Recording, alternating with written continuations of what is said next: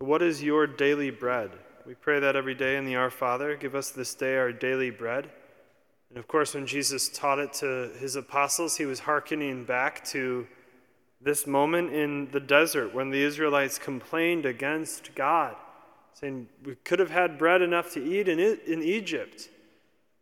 And the Lord gives to them manna from heaven. And God sustained them in the midst of their trials. He sustained them in the midst of their desert. So what is your daily bread that God has given to you? Not that you've worked out for yourself, not that you've figured out for yourself, because they said, what is this? For they did not know what it was. In the midst of all the struggles you go through in a day, what is the thing that can keep you grounded? Not necessarily it has, but can. Maybe it's just taking a moment to feel your heartbeat. And as you do, you just realize you didn't give that to yourself. God gave that to you. Or checking your breath, letting yourself hear that breath in and out.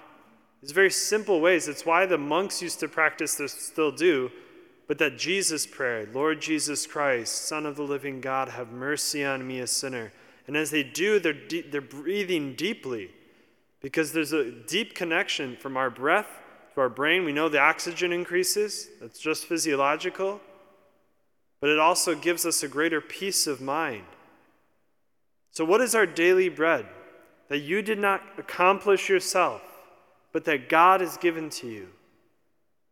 Maybe it's some moment in prayer that you've had in the past, but God keeps bringing that back up. Let that be your daily bread. The thing that you can go to each day, and even if it's just for 3 minutes, just think about, pray about, meditate.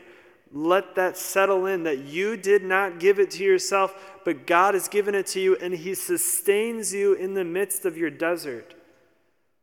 Because as you do, you become more grateful naturally because you realize I could not have given that to myself.